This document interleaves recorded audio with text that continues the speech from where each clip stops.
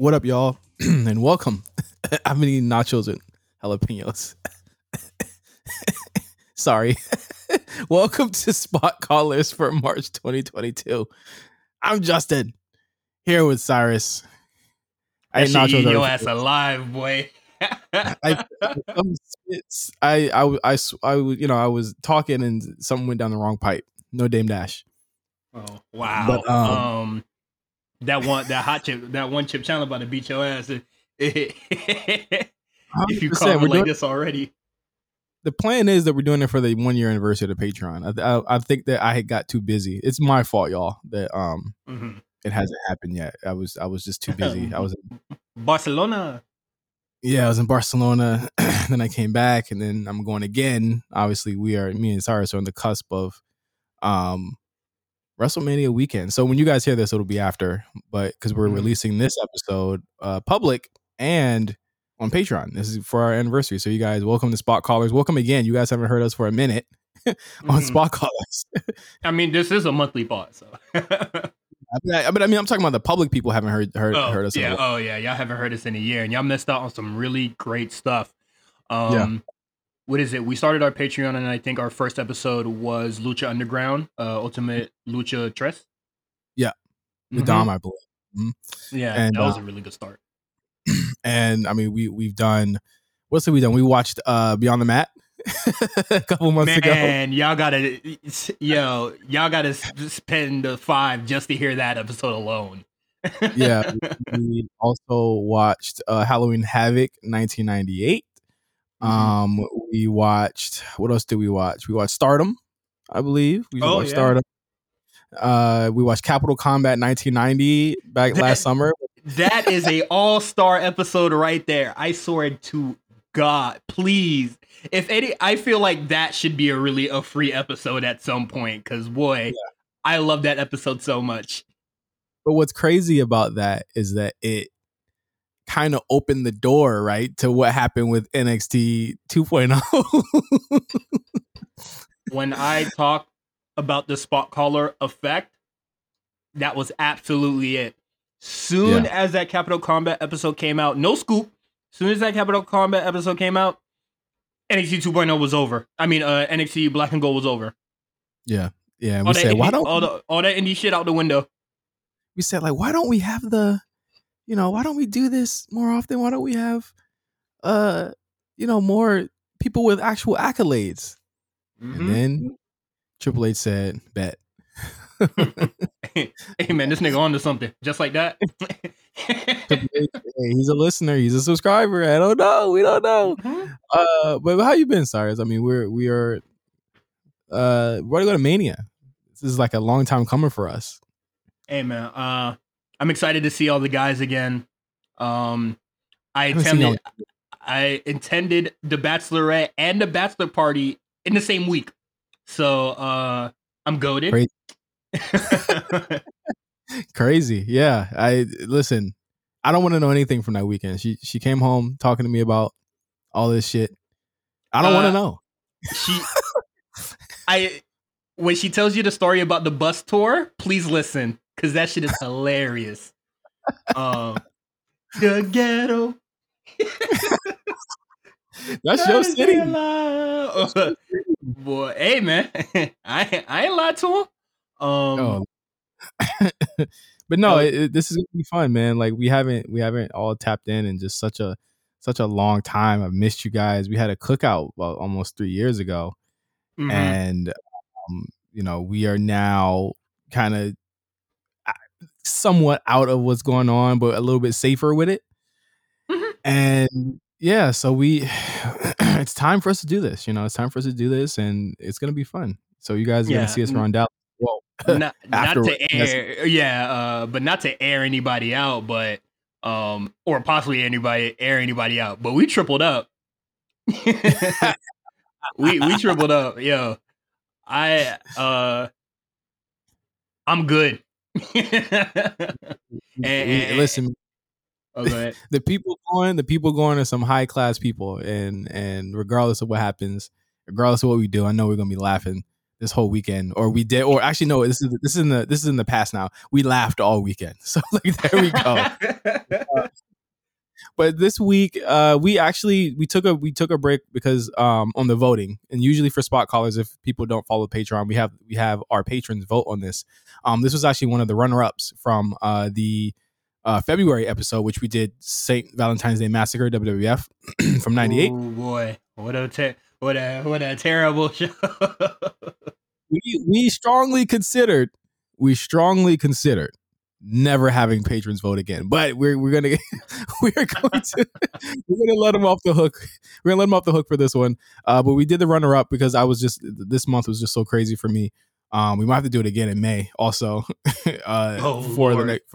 Oh yeah. Okay. Yeah, that makes sense. I'm getting married in a month, but yeah. So we did ECW Hardcore Heaven 1996, and I picked this because we had a conversation about Raven and the Sandman's feud, and I tried to find something that was kind of a key point of the feud, and it kind of works on the show because it's a big deal on the show. It's like a very poignant part of the show, regardless of everything else that happens on it.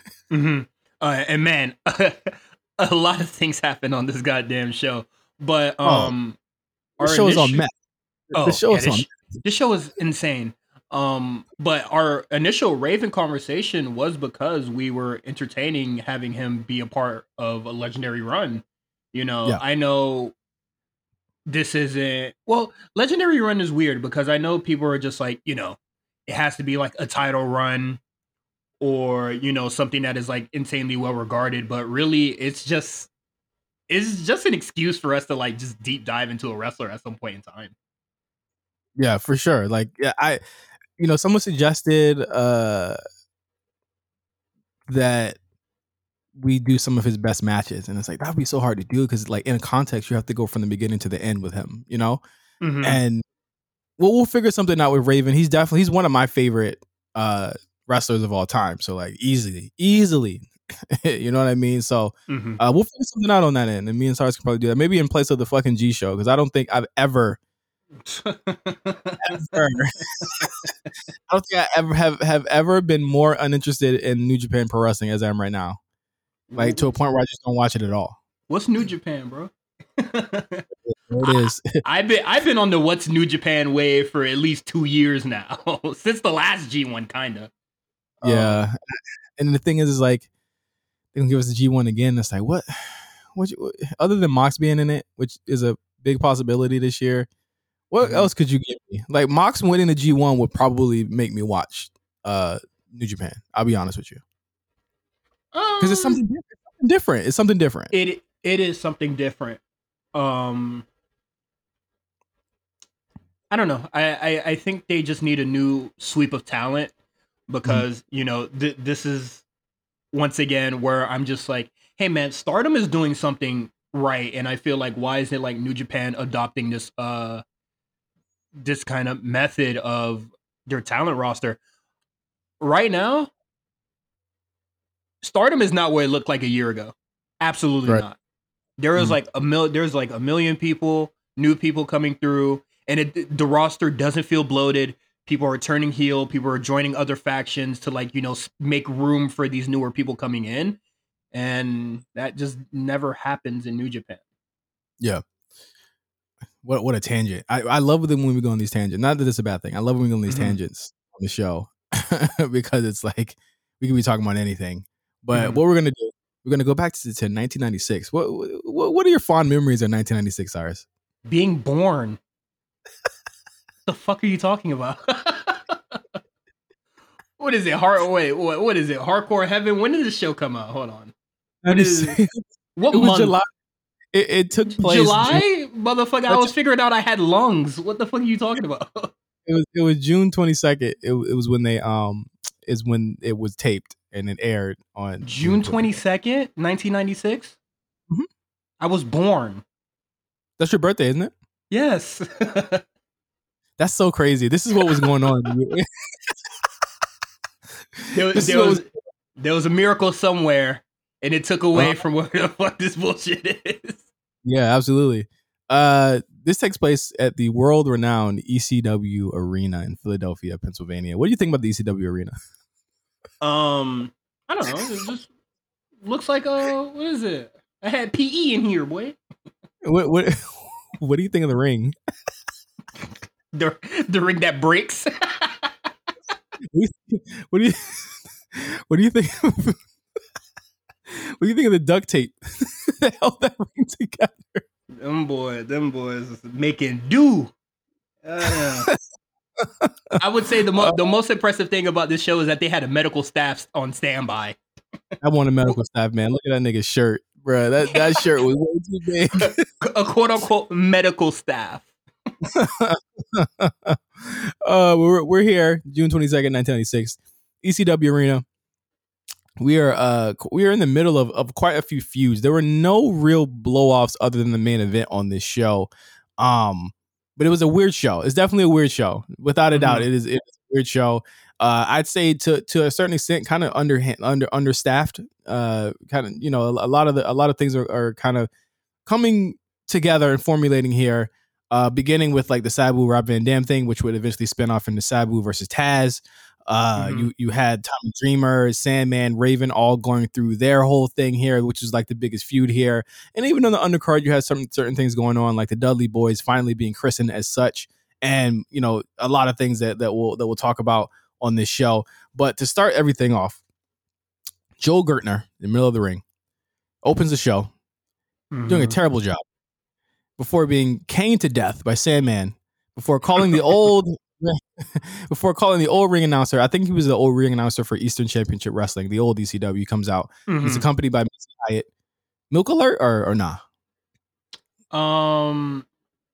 You know, I don't remember, so I'm gonna say no. Cause there's some premium joint over here, boy. Lactose free. Later on the show. First match: Shane Douglas versus Mikey Whipwreck. Classic story here. Plucky underdog versus the insufferable heel. Do you know much about Shane Douglas? No, I don't know much about Shane Douglas, but I've seen Mikey Whipwreck's name a lot. And you know, looking at like ECW gifts and like passing and stuff like that, you know, following folks like that. So I was excited to see this. I don't think I've ever seen like an actual match with him in it. He's trained a lot of people. I believe he trained. Oh my god, he trained somebody recently that is like that's on NXT literally right now. He's trained. I know he's trained Trent Beretta, which is funny. I know he's trained. He's trained Tony Nese, Jay Lethal, John Silver. I think he's on AEW too. Kurt Hawkins were trained by him. Someone else recently. Someone is literally screaming at the speaker right now because I'm on his cage match trying to figure out who the hell. I'm not seeing anything. It doesn't say who he's trained, so that's unfortunate. Okay. So Shane Douglas, the franchise Shane Douglas, was the guy who kind of started the whole revolution for ECW. He threw the Eastern Championship Wrestling belt down and started, helped start ECW. That was a huge moment where Heyman broke off from that and then changed it to Extreme Championship Wrestling. It's effectively ending that territory. And Shane Douglas actually had a lot of resentment towards Ric Flair. And so Douglas would say he idolized Flair growing up, and when they met in WCW, he asked Flair to like watch his match, give him advice, and Flair was just like "fuck off," basically, and he was just like not. It was like a don't meet your heroes. Your idols are not who they are, and it was he felt as though Flair had held him down. So he was just a young guy that was like very, very bitter, and I think that Shane Douglas never really got to where he was because I do feel like in a sense he was blackballed, but I think a lot of it was because of his own doing. He would have a run in WWF in 91, and I believe he was in a tag team at first, and he would come back I think as Dean Douglas, who was like a teacher character, and he Chase University Boys. Yeah, exactly. He had a feud with Scott Hall, Razor Ramon, R.I.P. And he was supposed to face Shawn Michaels in Your House 4, but that was the time when Sean had got beat up at that bar. Oh my God. What a terrible timing. Yeah, so he would end up facing Razor Ramon, and Razor would beat him. And his reign was only about 20 minutes because he had to forfeit the title to him, and then Razor Ramon beat him. And yeah, so he had a a lot. He got the biggest, the real kind of like heat that he had was when he was supposed to wrestle Ahmed Johnson. And so like he introduced Buddy Landell as this like kind of like this guy who came in for him. And this is still literally 1996, like right before he's supposed to to come to ECW, or he goes to ECW. So he's like on his he defeated he had basically sent out somebody for Ahmed Johnson. He gets beat, and then literally like I think like a week after that, he was diagnosed with like a muscle spasm in his back, and he said that he could have paralyzed him. But Vince McMahon said apparently the story goes that Vince got angry and tried to make Shane say like that was fake or it's cap. Like, hell no, you don't have anything that's that serious. And Vince told him to leave the company. I'm on the Wikipedia and I'm seeing it right now. Did I recite it well? Did I recite it well? No, you got it. The only thing that you're missing here is that Vince underpaid him. That's about it. Oh yeah. Well, he believes that Vince underpaid him, but he goes back, essentially goes right back to ECW, completely healthy. And then within like the first couple of months, I believe he ends up breaking one of the pit bulls' necks. It's not being said here, but keep going. So yeah, he breaks I believe he's the one who breaks Pitbull number 1's neck, and that's why Pitbull number 2 has the title on this show. But that is my Shane Douglas thing. I actually like Shane Douglas a lot.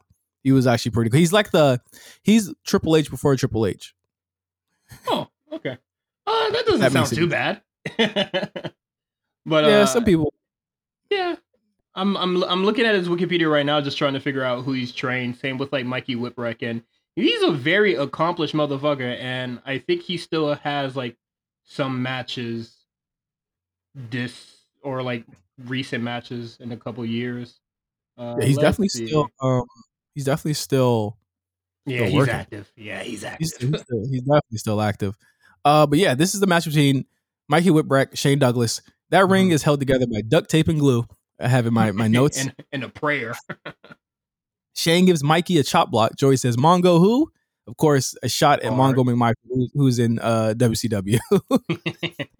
No, Joey just a wild guy, man. He's a wild dude. Shane puts in the figure 4, a shot at Ric Flair. That's why I told the Ric Flair story, because that's a shot at Ric. He would adopt the figure 4 to kind of piss Ric Flair off. No one else, Cyrus, no one else is doing the figure 4 except this guy and Ric Flair, and he did that to be disrespectful. He punches the ref.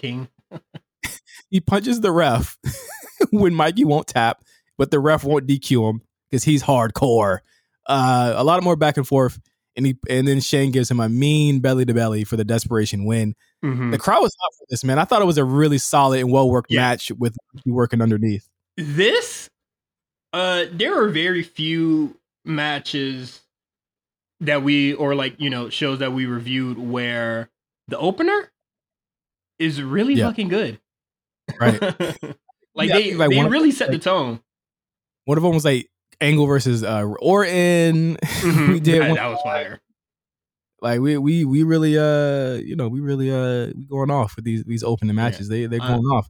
I'm right now I'm just looking at the recent matches that Shane Douglas has been having.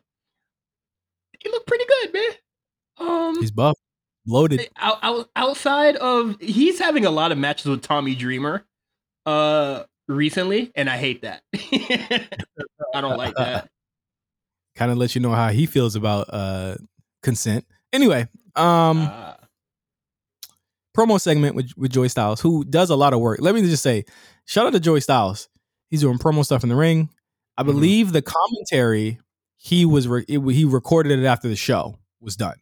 Okay. So that makes sense. That's do it. But they did that, and actually no, PWG they don't do that. But that's how they used to do it in ECW. They're actually out there at PWG. Or old ROH for sure. They used to record it after it was over. Gabe Sapolsky was, yeah. Promo segment with Joey Styles, who calls Philadelphia rustic. He calls out. I know you didn't like this segment. I'll tell you why it's funny to me. But he calls out Baron Von Stevie, who's doing a Baron Von Rat kind of play on kind of like an impression, and Blue Dust, who we should be familiar with. Sorry, I had no clue he was on the show, by the way. You set me up, bro. That's it. You just set me up. That's okay. Stevie starts taking on the persona of Baron Von Ratsky, and he says that he found a woman for Raven that she a freak of the week, basically. And so he says all this. Blue Dust tries to give Joey head. There's a lot of back and forth here. Now run that back, huh? Run that back. Blue Dust tries to give Joey. Huh? Hey man, what kind of man? What happened, bro? And then when I say I didn't like the segment, J Bob just goes, come on, it's context. And I was just like, come on, bro. You didn't get it. You didn't understand.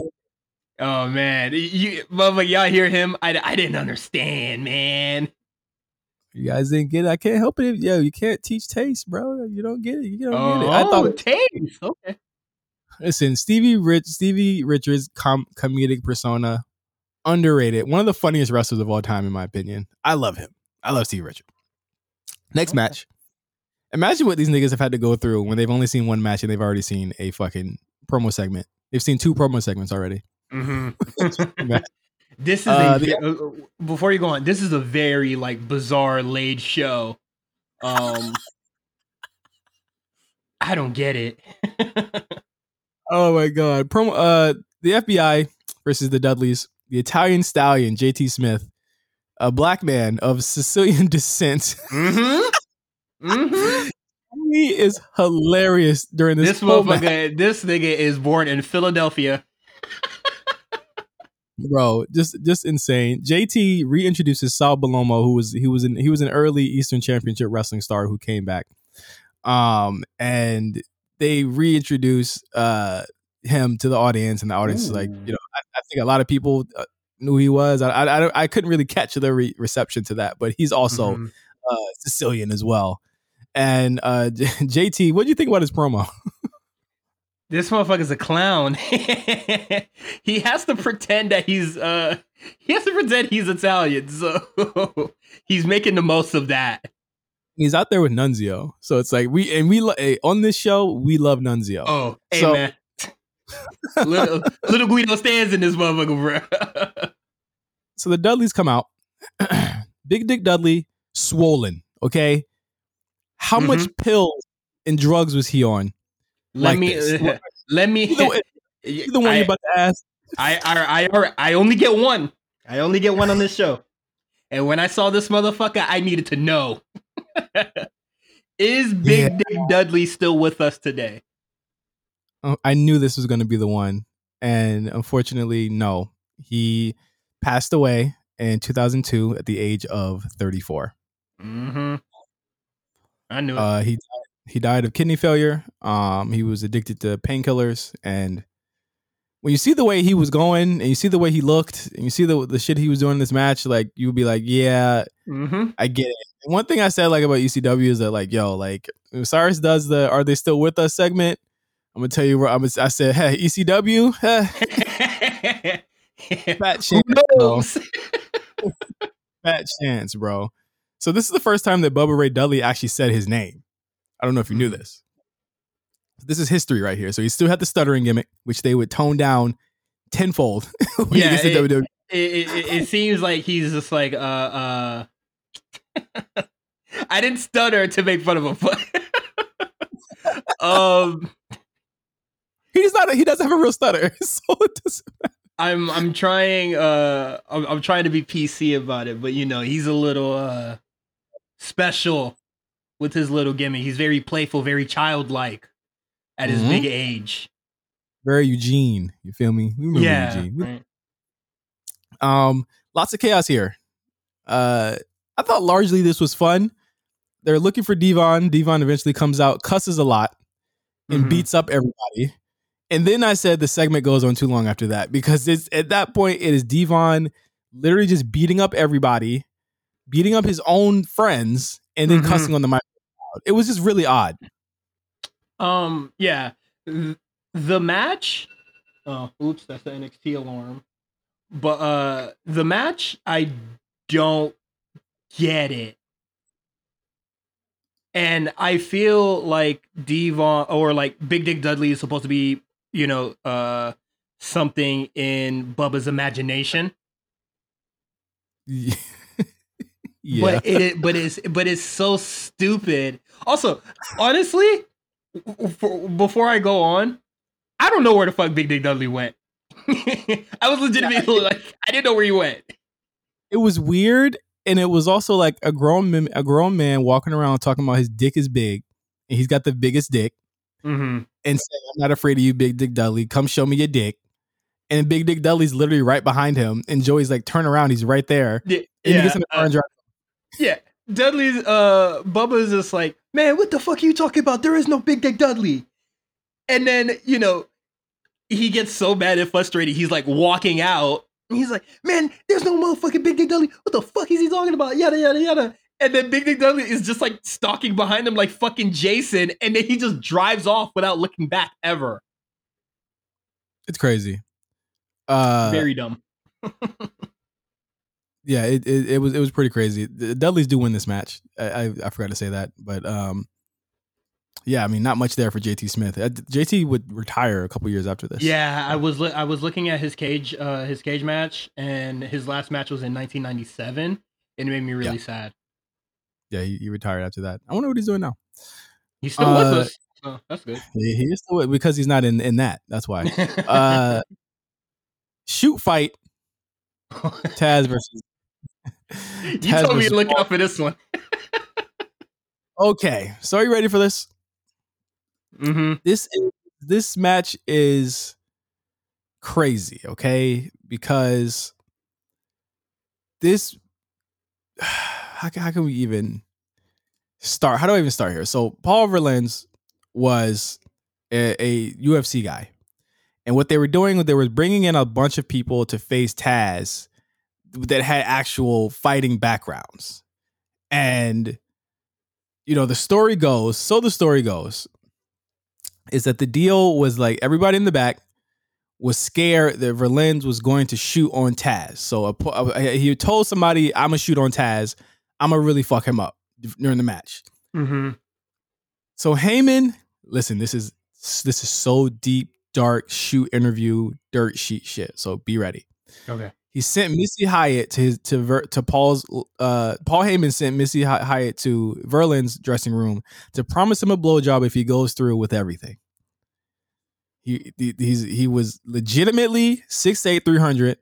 So like if in Taz is, as you can fucking see, not fucking with him. Okay, let's just be clear. Taz was not a tough guy. Yeah. Now that we know. Taz is like at his big short ass is not beating somebody that is fucking 6'8", 300 fucking pounds.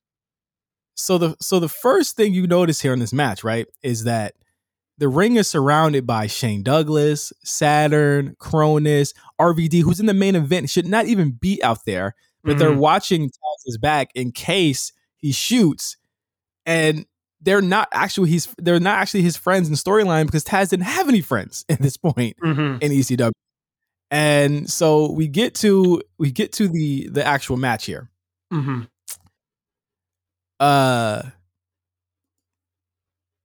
was working the shit out of Taz, man. Let's just be real, man. Yeah. I know whenever I talk about Bloodsport 2 on various podcasts, where I always talk about it is that like it lost its like shoot fight feel. Yeah. This has it, and then it instantly loses it as soon as Taz like starts getting the quote unquote upper hand. because Taz is getting worked. He's getting worked. He is getting worked like crazy, and they like Taz goes for a single leg takedown. He tries to go into like an arm bar. Verlins rolls out. Taz tries to go in again, and he forces him to his back. And I was like, Taz. I was like, Taz. And Taz goes into the. I thought Joey did a good job here, noticing and recognizing the wrestling moves here. I thought he did a really good job doing that. Yeah, the calls are good on this one.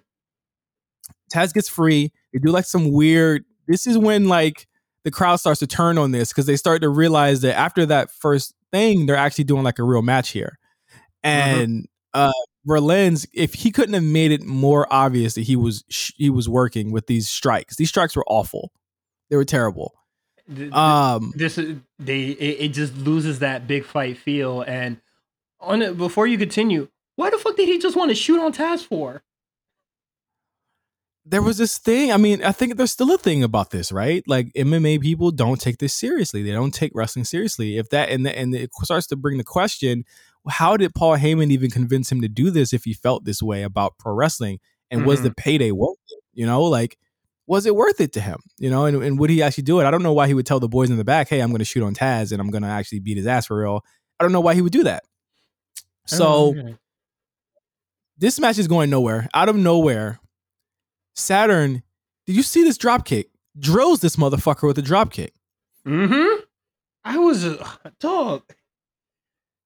This has to be like the most bizarre like hybrid shoot fight match ever. So he was legitimately knocked out. Taz pulls the Taz mission and wins. And so in a shoot interview with Taz, I read up on this, found this out. Taz claims that the drop kick was part of the plan, but Saturn was not supposed to shoot on him like he did. Saturn was instructed to try and knock Verlins out in case he tried to change the finish and beat Taz. Okay. And he knocked him out for real. So he said, Taz said, maybe he maybe his instincts was right. This is the equivalent of like Bad Bunny trying to change the trying to be like, all right, now they try to go crazy on Brock in the Rumble. Yeah, nah, this is what we doing today. That type of shit. So Taz also said that Verlins was knocked goofy from the kick and that he had to lift him like, and that's what that was the weird part. Was like it looked like Verlins was out, and I would say for Taz that's pretty impressive to suplex the guy like that. He was like out cold. Taz cuts a promo. Bullshit chants fill the arena, which rightfully so. Yeah, and this would be like kind of the last time they would do this kind of Taz faces MMA niggas storyline. It was terrible. I don't get the MMA dude just trying to like prove something to dudes that, you know, yeah, it's a fake fight. So why are you trying to make it real for?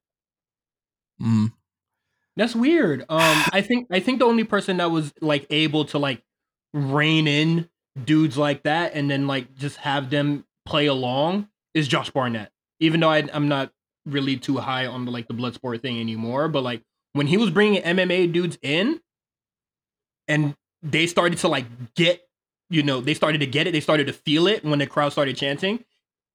It was cool as fuck. Yeah.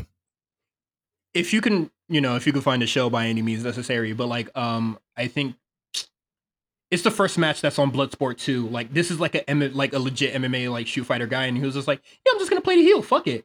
And then I think he lets the wrestler who clearly playing a babyface get the win. He didn't give a shit. It's Bloodsport.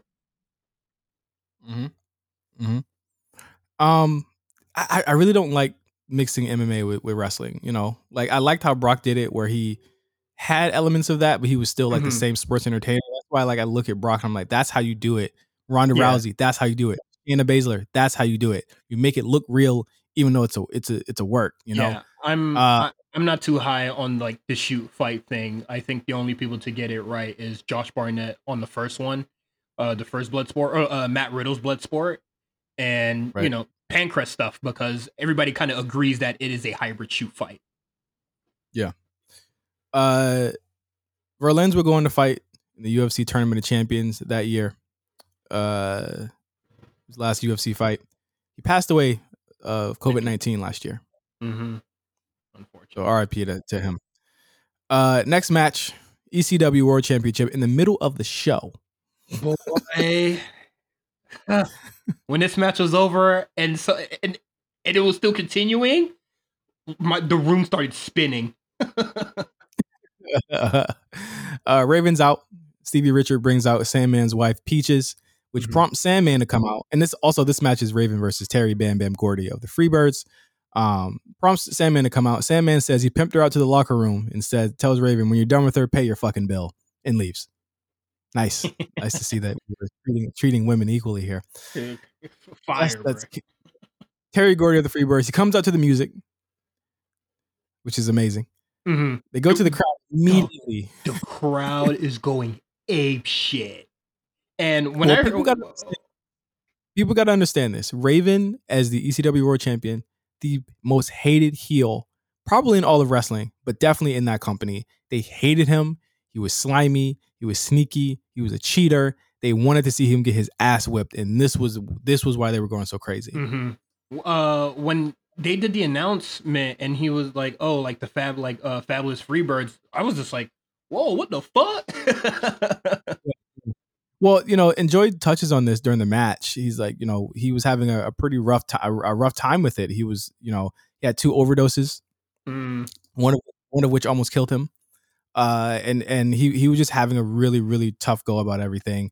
Styles puts over Gordy huge though, and I you really got the sense that he was a big deal here, and the crowd treated him like that. So they go through the crowd. Raven is gushing blood at this point. First blood of the show, which matters because it means a lot, especially to see Raven bleed. That's what you want to see. This match is quick, but the crowd is fucking hot. So Raven brings out barbed wire, gets countered by Gordy into the Oriental Spike. Richards and Nova come out, but Tommy Dreamer, who of course is Raven's most hated rival, comes out, makes a save. Crowd goes fucking nuts. I was like, Cyrus, I know Cyrus hates this shit. The crowd's going crazy with Tommy Dreamer. But then primetime Brian Lee comes out, gives him the primetime slam, which leads them to go out and start fighting each other. And then Stevie Richards finally super kicks Gordy, which leads to Raven hitting the even flow DDT for the win in a really smooth segment where Stevie Richards super kicks him. He turns around right into the DDT, and it makes it believable that was dog so fucking smooth. It was good. Steve, I was like, I'm hoping Stevie had made up his segment for you and how he timed that, and it was just really, really good. Oh no, yeah, that was great. Well, no, the segment's still terrible, but his involvement here, I liked it a lot. I liked it. I give this 3.5. I thought that it was short, it was sweet. The crowd was hot, which helped this match a lot. They were hotter for this than anything on this fucking show. And they were ready for it because, of course, we lead into another segment. What do you think about the match in total? The match is great. Normally, what is it? I've been to like, arenas like this where it's like kind of like the basketball small time arena place, and then they just walk around just beating each other up. Like, I might not like it from a viewer standpoint, but if I was in that building, I would have been going stupid because, everybody gets involved. Like, they're really close to the action and shit like that. So it didn't really bother me here. And like, also, it's ECW. Nobody's doing a fucking count out. Yeah. No, it was just chaos, but it was the right type of overbooked chaos because the way it was weaved in, where it was like, we want to see Raven get his comeuppance, but it just takes one slip up. One of those people from between Nova, Blue Dust, and fucking Stevie Richards, you just take one slip up, and it's over. But Sandman comes out after the clear house. Raven literally has barbed wire stuck to his hair. Fire visual. And what a costume change, by the way, too. So out of nowhere, Sandman's son Tyler comes out with his ex-wife dressed as Raven. He tells Sandman if he wants him, he has to go through his son. Tyler says, "Daddy, you're a drunk. Now I worship Raven." Like a Chucky doll. Oh, Raven says some wild shit to Beulah. Like, just, I'm not even going to repeat. And Beulah challenges Peaches. About 1,000, I wrote in my notes, about 1,000 insane things happen here. Blue Dust comes out for no reason. Someone calls him the F word from the crowd, which I said, Great. Awesome. Kimona low blows him as Beulah gives him the DDT, and this segment is over. This was about 25 minutes at least of this show. Was this whole thing? Yeah. So the crowd is going crazy for this.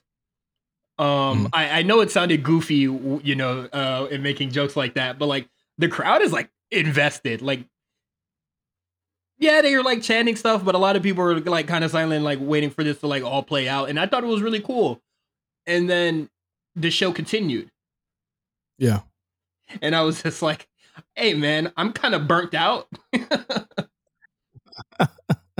What the fuck? So then we get to the most odd part of the show, where we have first the Eliminators versus the Gangsters.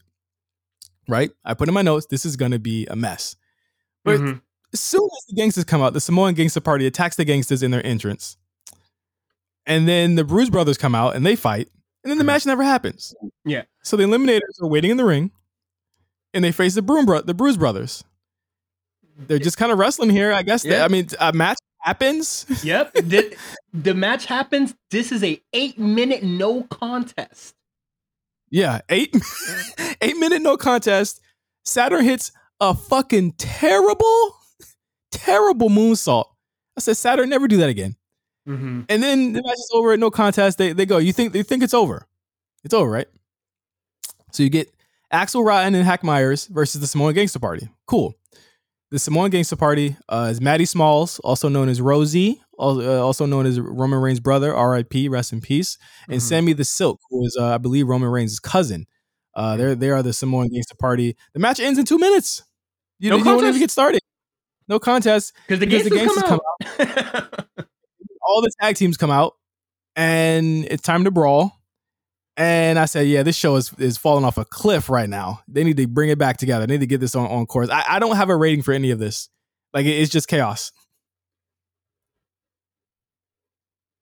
Like, it became like a situation where it was just like, yeah, this show, I don't really know what the fuck is going on here. Man. Like, they're fuck this.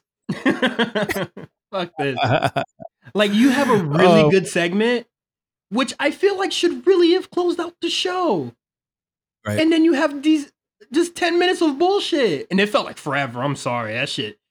They just beat each other for a really long time. And then, like, we're just talking about, like, the match time.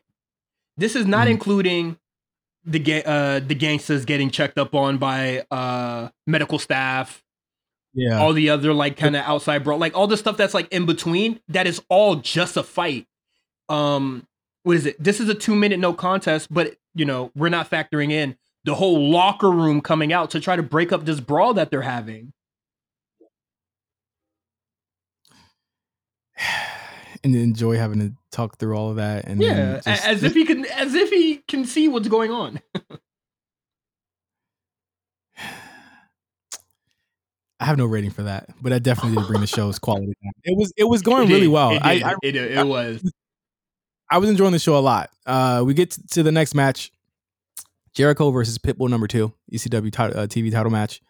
Shane, Pitbull number 1 has a broken neck. So I guess they gave Pitbull number 2 something to do until he got back.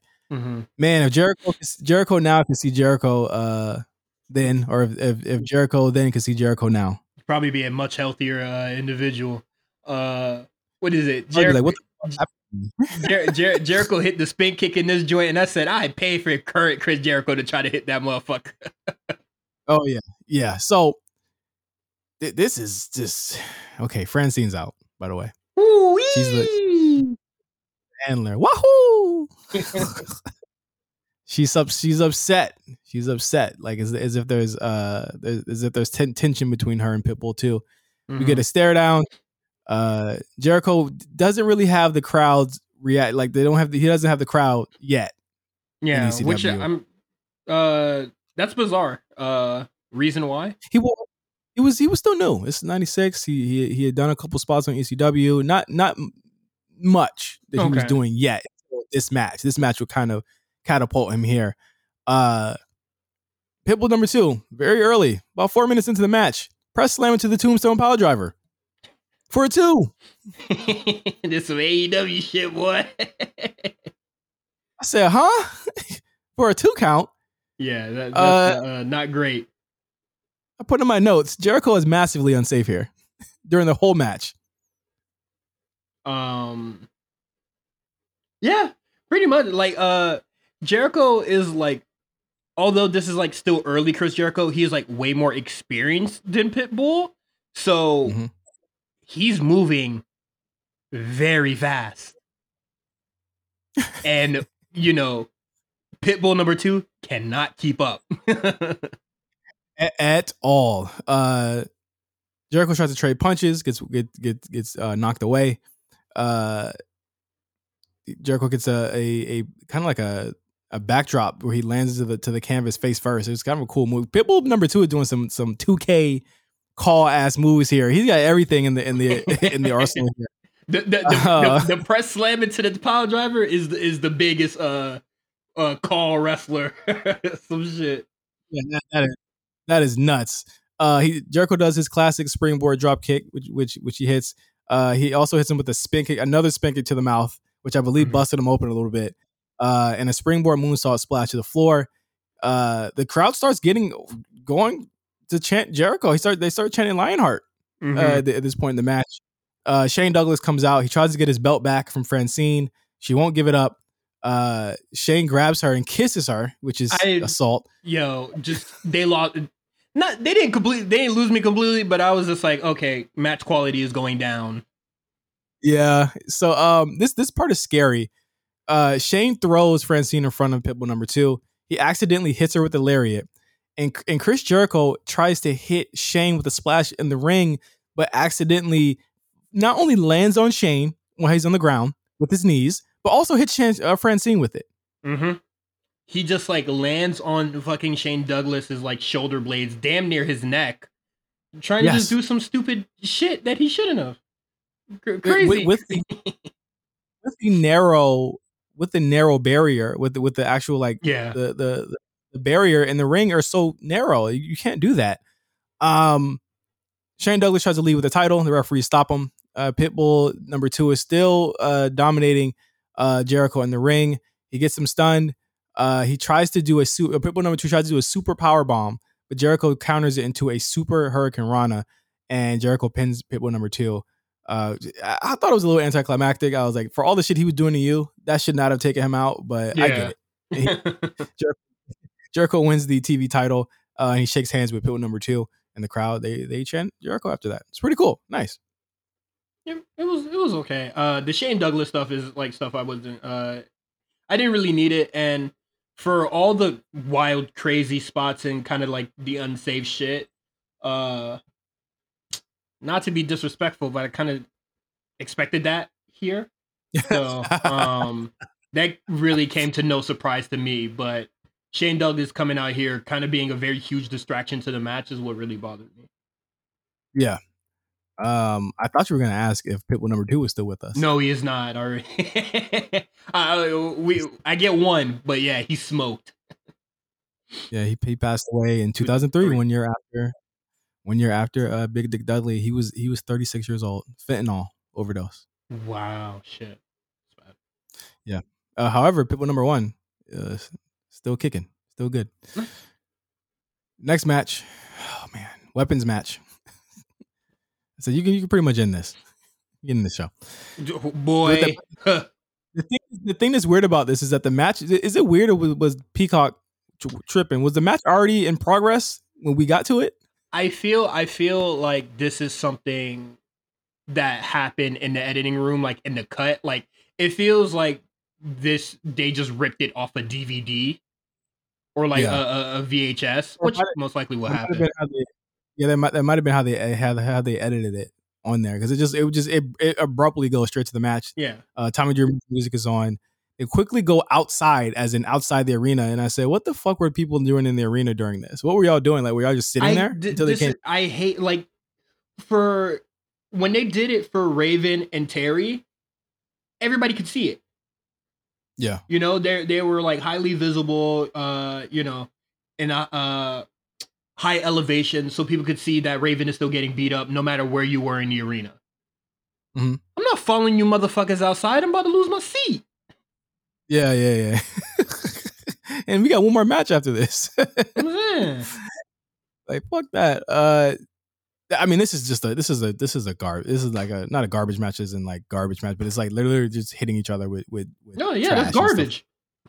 Come on, come on. Do you know Kamona's last name? No. Come on, I want to lay ya.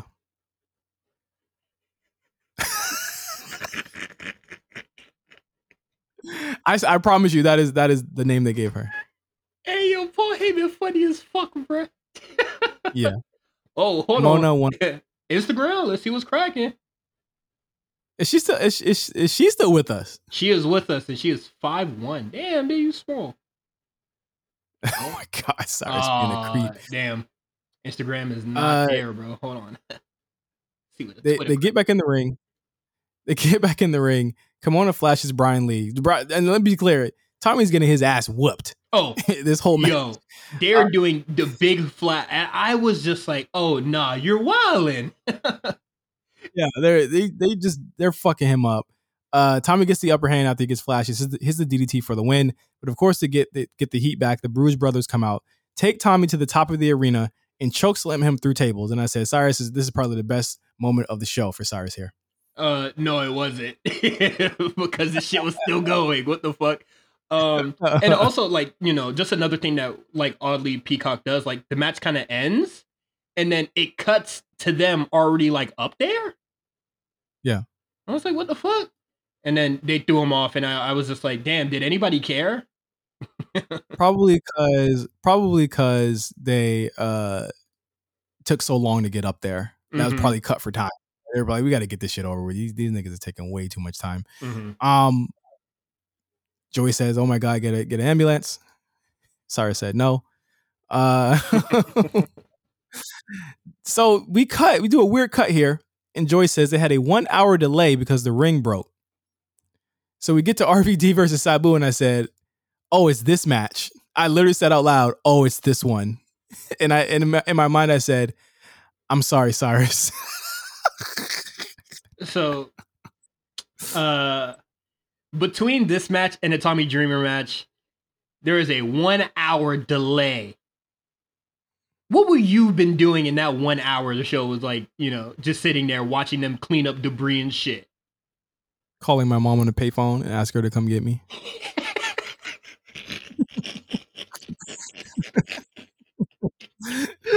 Can you please come get me? I was like 9. I would have been 9 at this point. Yeah. Just something I wanted to add. So first I was just like, damn, a 1 hour delay? That's fucking nuts. And then as soon as this match started, I was just like, man, I need a break. And I didn't come back for an hour. So this is the rubber match between RVD and Sabu. Sabu won the first one. And RVD won the second one. RVD's the cocky heel here, getting way over as a heel, the asshole heel.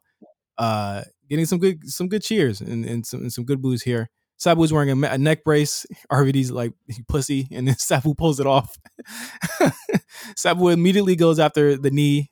Trust me, he's not going to do it for the whole. The whole one and done. So, mind you, the rope is broken. Sabu knows this. He hits RVD with a springboard leg lariat where he sits on the canvas. Okay, all right, cool. Sabu goes to the rope, attempts the counter to the backslide. The rope snaps, and RVD and Sabu kind of look at each other like, "Oh fuck," and the crowd's like, "Oh." So essentially, what I will give this match props for, because it wasn't as good as their first match.